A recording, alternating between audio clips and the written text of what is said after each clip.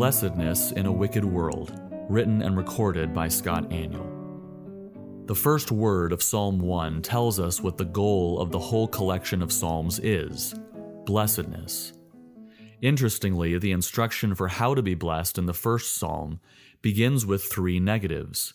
Do not walk in the counsel of wicked people, do not stand in the path of sinners, and do not sit in the seat of the scornful. In other words, if you choose to walk down the way of the righteous, you're going to very quickly encounter opposition. Just like Adam and Eve experienced after God promised blessing to them if they submit to His rule, you are going to find tempters who counsel you to go the other way, whose conception of blessedness involves rebelling against the rule of God. Right in the first few introductory verses, Psalm 1 is setting up a contrast between two different approaches to pursuing the good life. In fact, this contrast between the righteous person and the ungodly person is a structural framework that continues through the entire Psalter, because it is a reality that will always exist throughout the history of humankind. There have been and always will be, between the fall and the coming of Christ, two groups of people, the righteous and the wicked. They're here in this psalm, they're in Psalm 2. If you pay attention as you read through any psalm, the wicked are there.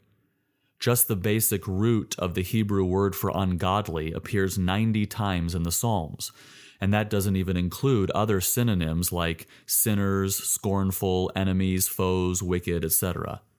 In fact, fewer than 30 Psalms don't mention these kind of people.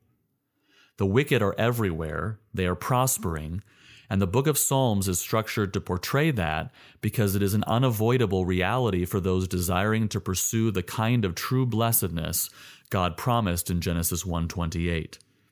And so we should not be surprised when wicked people do wicked things around us. They've been here since Cain, and they will be here till the end. We often try to avoid that reality. We try to escape it, to ignore it. We pretend the wicked aren't here. We tend to skip over those passages about the wicked in the Psalms. Perhaps we assume those are just David's enemies and they have no relevance for us today. This is what Isaac Watts essentially did. When he paraphrased the Psalms, Watts typically glossed over any references to the wicked as if they do not really have any relevance for Christians today.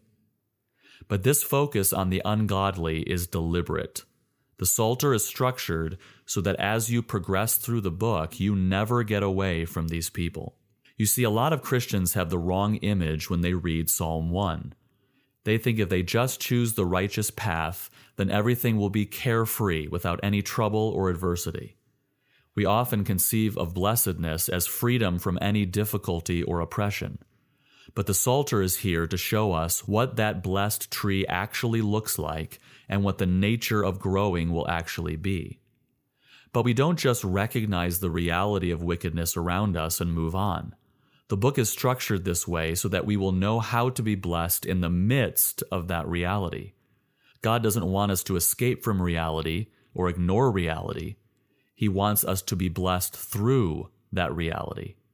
He wants us to praise Him not because He will whisk us away into a bubble completely separated from the wicked, but because of what He will do for us as we live right there in the middle of them.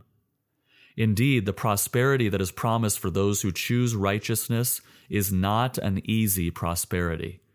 It is not prosperity apart from wickedness and adversity and hardship. It is prosperity through hardship, in the midst of adversity, in side-by-side contrast with ungodliness.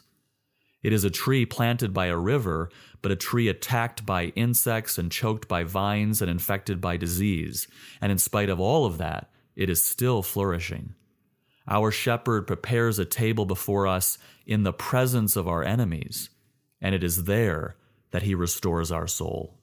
Here is another important reality that is developed through the Psalms. The difference between a righteous person and a wicked person is not that a righteous person wants to prosper and a wicked person does not. All people want to prosper. The fundamental difference between the two, as verses 1 and 2 explain, is our conception of what blessedness will look like, and in particular, what forms that conception. Verse 1 describes this like a path, something we walk along that shapes our journey. Notice, walks not.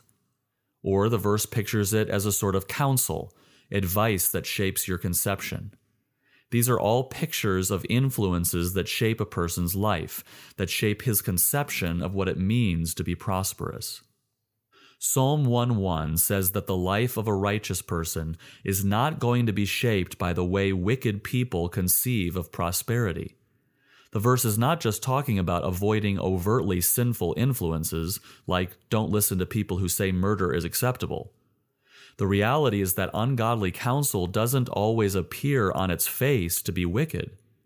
The path of sinners, especially if their way is prospering, doesn't always appear to be sinful. Sometimes it looks like blessedness. Sometimes it looks like power, wealth, influence, fame, and fortune. Wickedness, even in the Psalms, is not always presented as sort of notorious evil like murder or adultery. The Psalms use this language to describe anyone who does not submit to God and live like he is in control. The very nature of wickedness and the very nature of wicked counsel is that the wicked conceive of blessedness and prosperity as a life apart from any acknowledgement of God. Their very image of what it means to flourish is prosperity apart from God. In other words, the contrast in the Psalms is not necessarily between you, a righteous person seeking a blessed life in the Lord, contrasted with the violent criminals looting cities and murdering innocent civilians.